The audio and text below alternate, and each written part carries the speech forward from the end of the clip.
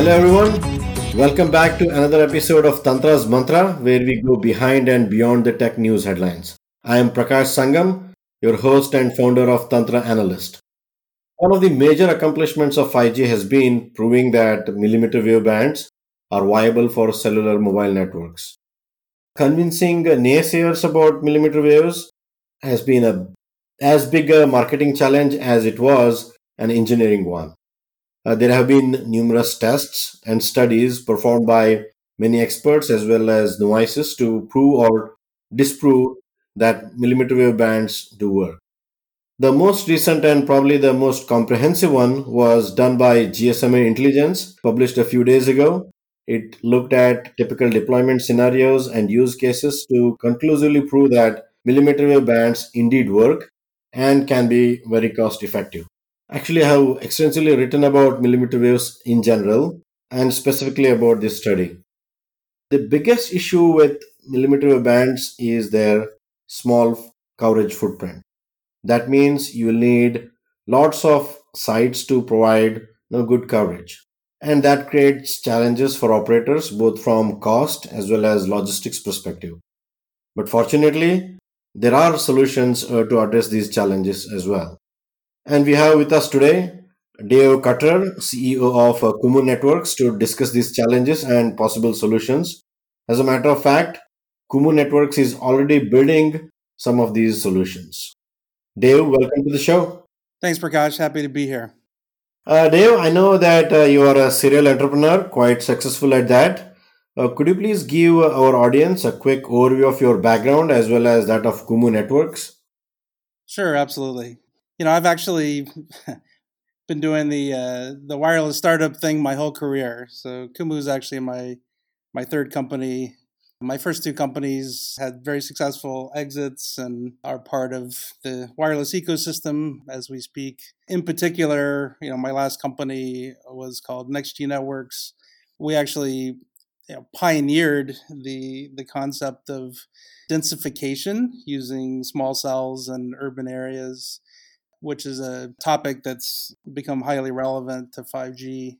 We grew that business for a number of years, and in 2012, sold it to Crown Castle in a $1 billion exit, which turned out to be a great deal for everybody, including Crown, who's done a fantastic job of growing that business the last 8 years or so. I got introduced to Kumu by some of the original investors, tier one VCs who had spun the technology out of Stanford University. And in short, Kumu has a deep technology that meaningfully improves the spectral efficiency of a wireless radio. It has application, really to any wireless radio. So Wi-Fi, defense applications, but notably, we've found an important market the last few years in wireless infrastructure, so 4G, 5G, and we'll talk a bit about that today. But I was very attracted to the Kumu story, and very proud to be part of commercializing that and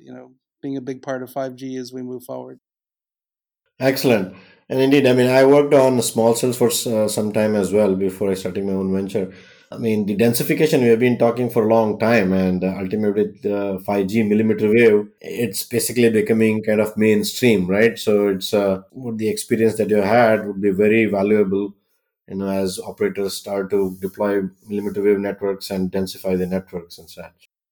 Yeah, no, absolutely. And as you think about what does 5G mean, for consumers, it probably means a new phone with a better camera. But I think people are expecting higher speeds. If you look on the network side, to some extent, it's the same challenge that carriers have always had. They need more spectrum and they need more sites and more places. And as you teed up, the millimeter wave spectrum on the one hand is beachfront property from a spectrum perspective. Instead of 80 megahertz, it's 800 megahertz of spectrum. But the rub is that the propagation of that spectrum is very limited. And so the challenge becomes how to cost effectively roll that out.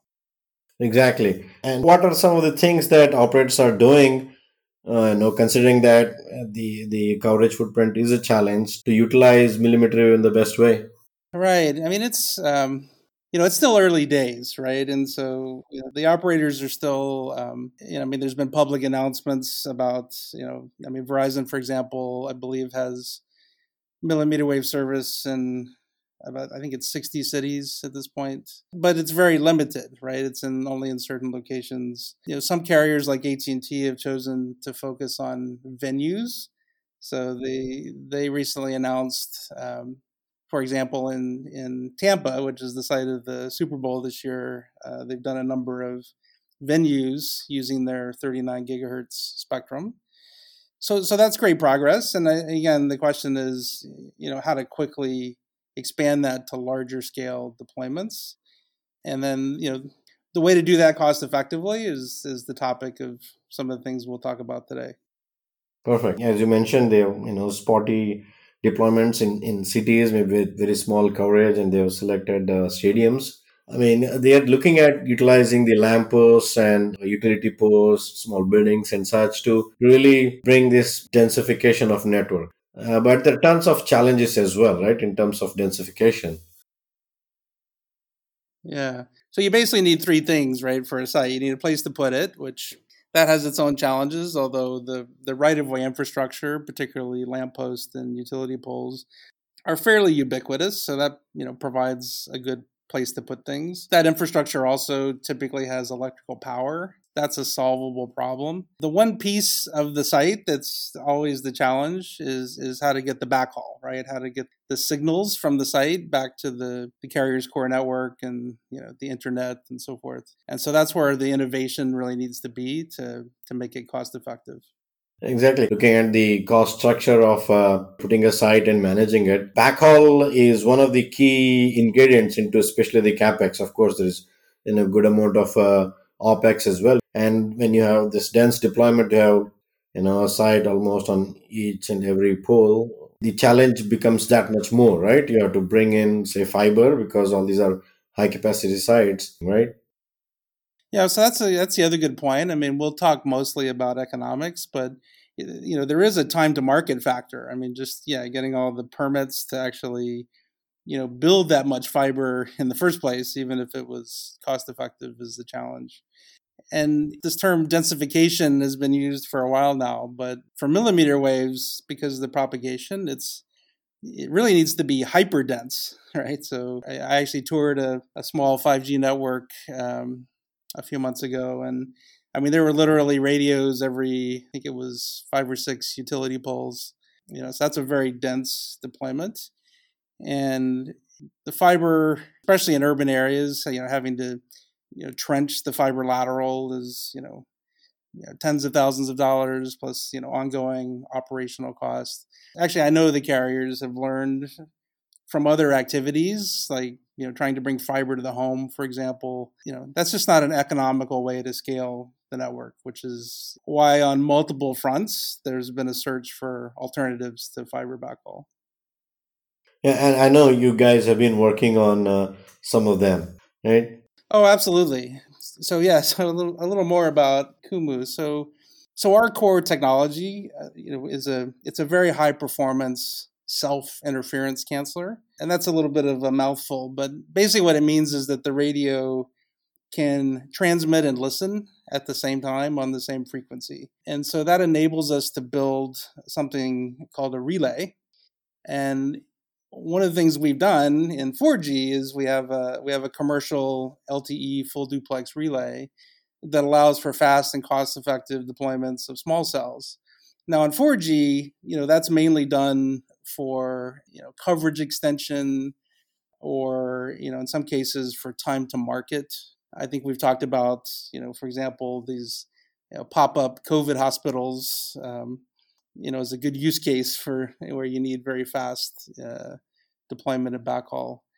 And so, part of the idea is to take that concept and apply it to 5G networks where it's going to, the need for that is on a much higher scale. Separately, and I know you've written about this, Prakash, there's standards activities that have gone into kind of formalizing, that concept in 5G. And they actually don't refer to it as a relay anymore. They refer to it as integrated access backhaul, or IAB. Yeah, I mean, 3GPP is famous for coming up with these acronyms. Yeah, IAB, mouthful when you spell it out, but it kind of conveys what it does. Actually, as you mentioned, IABs were approved as part of 3GPP's release 16 that was finalized last year. I think in June it was. I mean, I'm a 3GPP member and attend all its meetings and such. 3GPP, it's more of a consensus-driven organization, but you have companies and people with totally divergent objectives and interests and such. But it was interesting to see IAB was one of the features in Release 16 which kind of had a universal appeal across the board. But also the simple IAB is it can do certain things, but it's not a holy grail as such, right? That's right. But first of all, we're thrilled about the standardization. We've been doing relays in 4G, so we're excited to see that being more kind of formally approached in 5G. Before I answer your question, I mean, I think the first point is, why is everybody excited about IABs? Well, it's because effectively what an IAB does is it uses the wireless network itself to provide the backhaul, right? And so you don't need fiber to every site. You might have fiber going to one site, considered the donor site, and have that feed some number of these other sites wirelessly. And you can see right away that that has a dramatic impact on the economics and the time to market because you don't need fiber to every location. What was standardized in Release 16, though, and this is some of the limitations of that, are that the so-called access, which is between the site and the user, and the backhaul need to be independent of one another. And there's different ways to do that. You can either operate them on different pieces of spectrum, which carriers don't like to do that, first of all, and it also makes for very complex frequency planning if you want to have a multi-hop network, for example. Or you can kind of take turns between accessing and providing backhaul, and that lowers the efficiency, right? So instead of getting 100% efficiency, you get something much less than that, maybe 50 or 60%.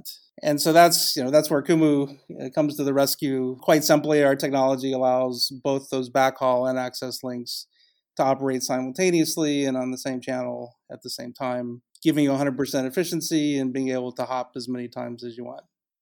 Yeah, true. I've worked on repeaters long back and some of the relays as well. I think that was one of the major issues that either you have to have a dedicated spectrum for it, and then that means, as you mentioned, do a frequency planning, and every time you add another node, you basically have to look at this frequency plan and make sure you have to adjust it and such. So it was an ongoing concern, you feel, right? So you're saying with interference cancellation that you guys have, you could use same spectrum on both sides of the relays or IABs, both for access as well as traffic.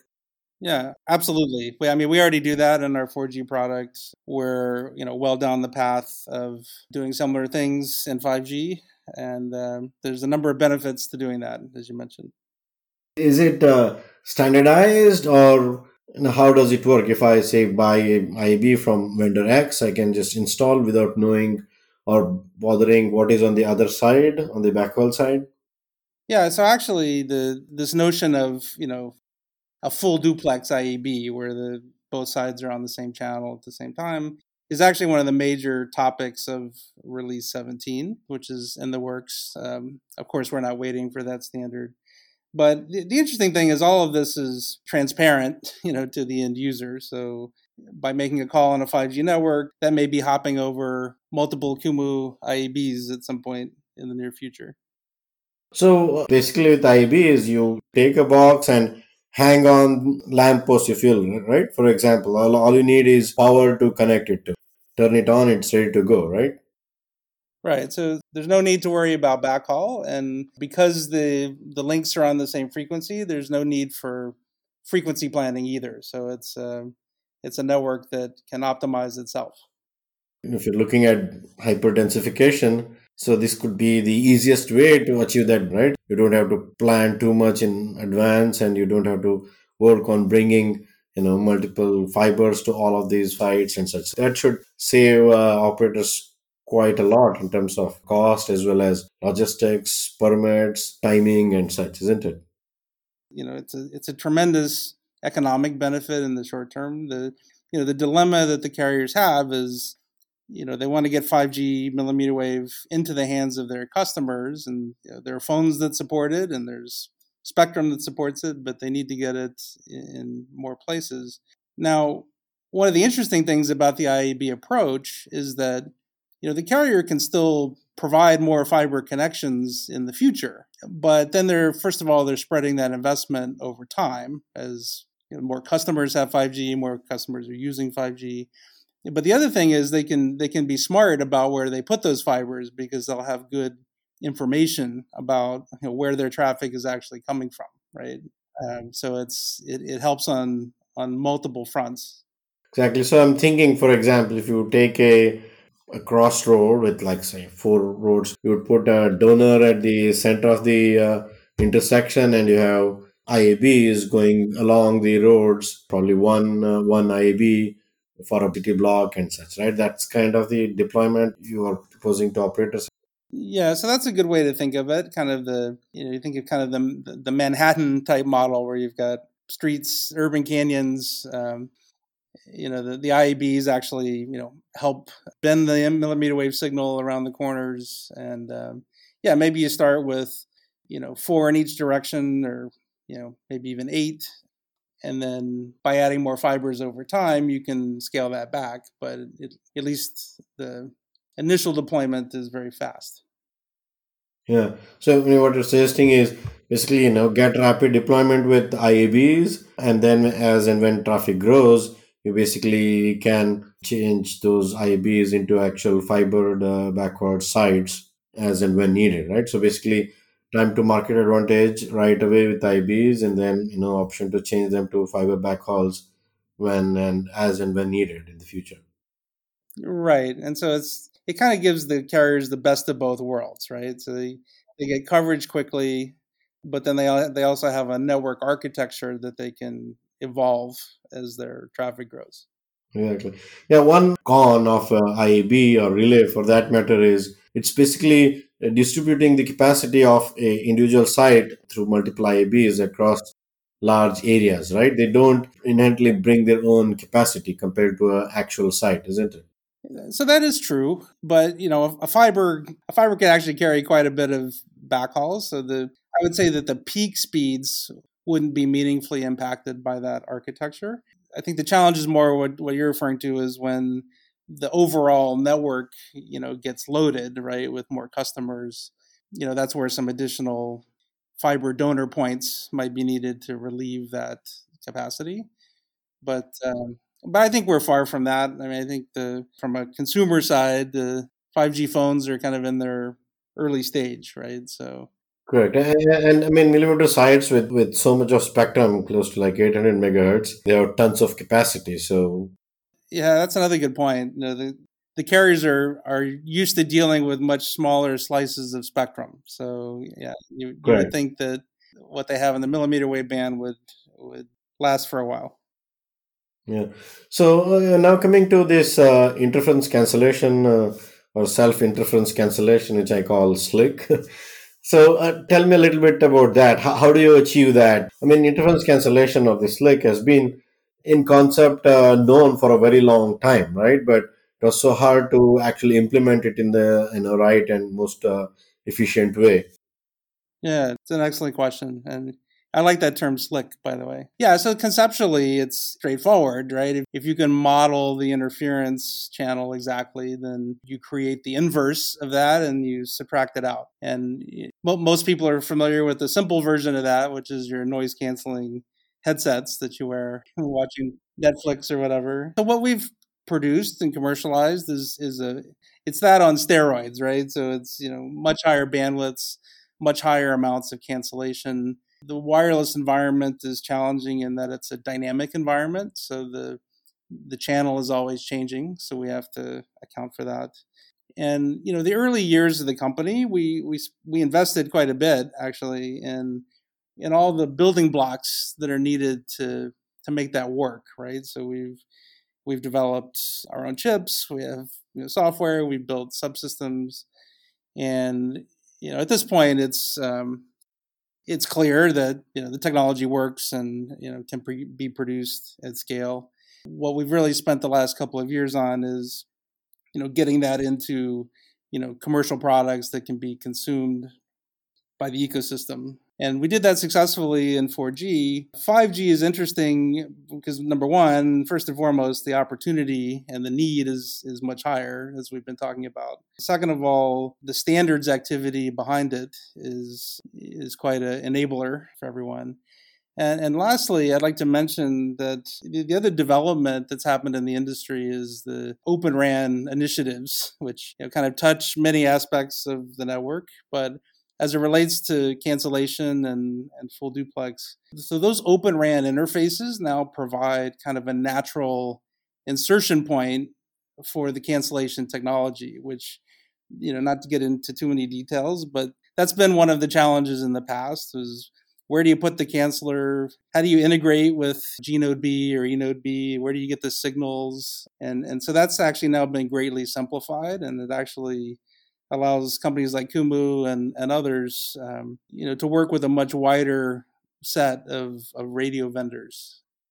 Yeah, that's an interesting point. Earlier, I mean, you only option for you guys was to go sell this to these large infrastructure providers, which have their own interest and probably they're working on their own technologies and such. But with Open RAN, the landscape is much different. You get many more opportunity to go sell and integrate your technology, right? That's exactly the point. Yes. Very well. So you said already have a 4G product with Slick. Where are we with the 5G versions of Slick? We're testing prototypes as we speak. So there'll be some more announcements later this year. Okay, perfect. So we are all well on the way because Verizon, AT&T, they said they were testing even last year and looking for deployments this year. So you think most of them, or at least a large portion of them, would be with interference cancellation, not using either double the spectrum or time duplex? Well, there's a variety of approaches, but yes, I mean we believe the single frequency aspect of what we enable is going to be widely utilized. Yes, there are trials going on. I think some deployments will happen this year with wide scale deployments to follow. Right? There's a process to get into the networks, but in my world that's pretty quick. So things are coming soon. Yeah. So you're looking at as customers, I mean, primarily operators, vendors. How is the supply chain and the value chain set up? We are in the mix of traditional deployments as well as a lot of this open and virtual RAN things coming up. We do prototypes to trial with carriers and demonstrate capabilities, but our go to market model is to sell our technology and have it be integrated into the system vendors' products. I see. Okay. So you're pretty confident of 5G IABs, the called with Slick, getting onto the mainstream pretty soon then. Absolutely, I couldn't be more excited about the not only our progress but the developments in the industry that have created that situation, and we're just happy to be a part of it. That's great. I mean, there's so much of talk about millimeter wave. There's so much of questioning of whether they would work or not. But hopefully, we are beyond that stage now, and actual deployments happening, and there is this recognition of this need for hyperdensification, and there are tools available to achieve that. That's great news for the industry as such.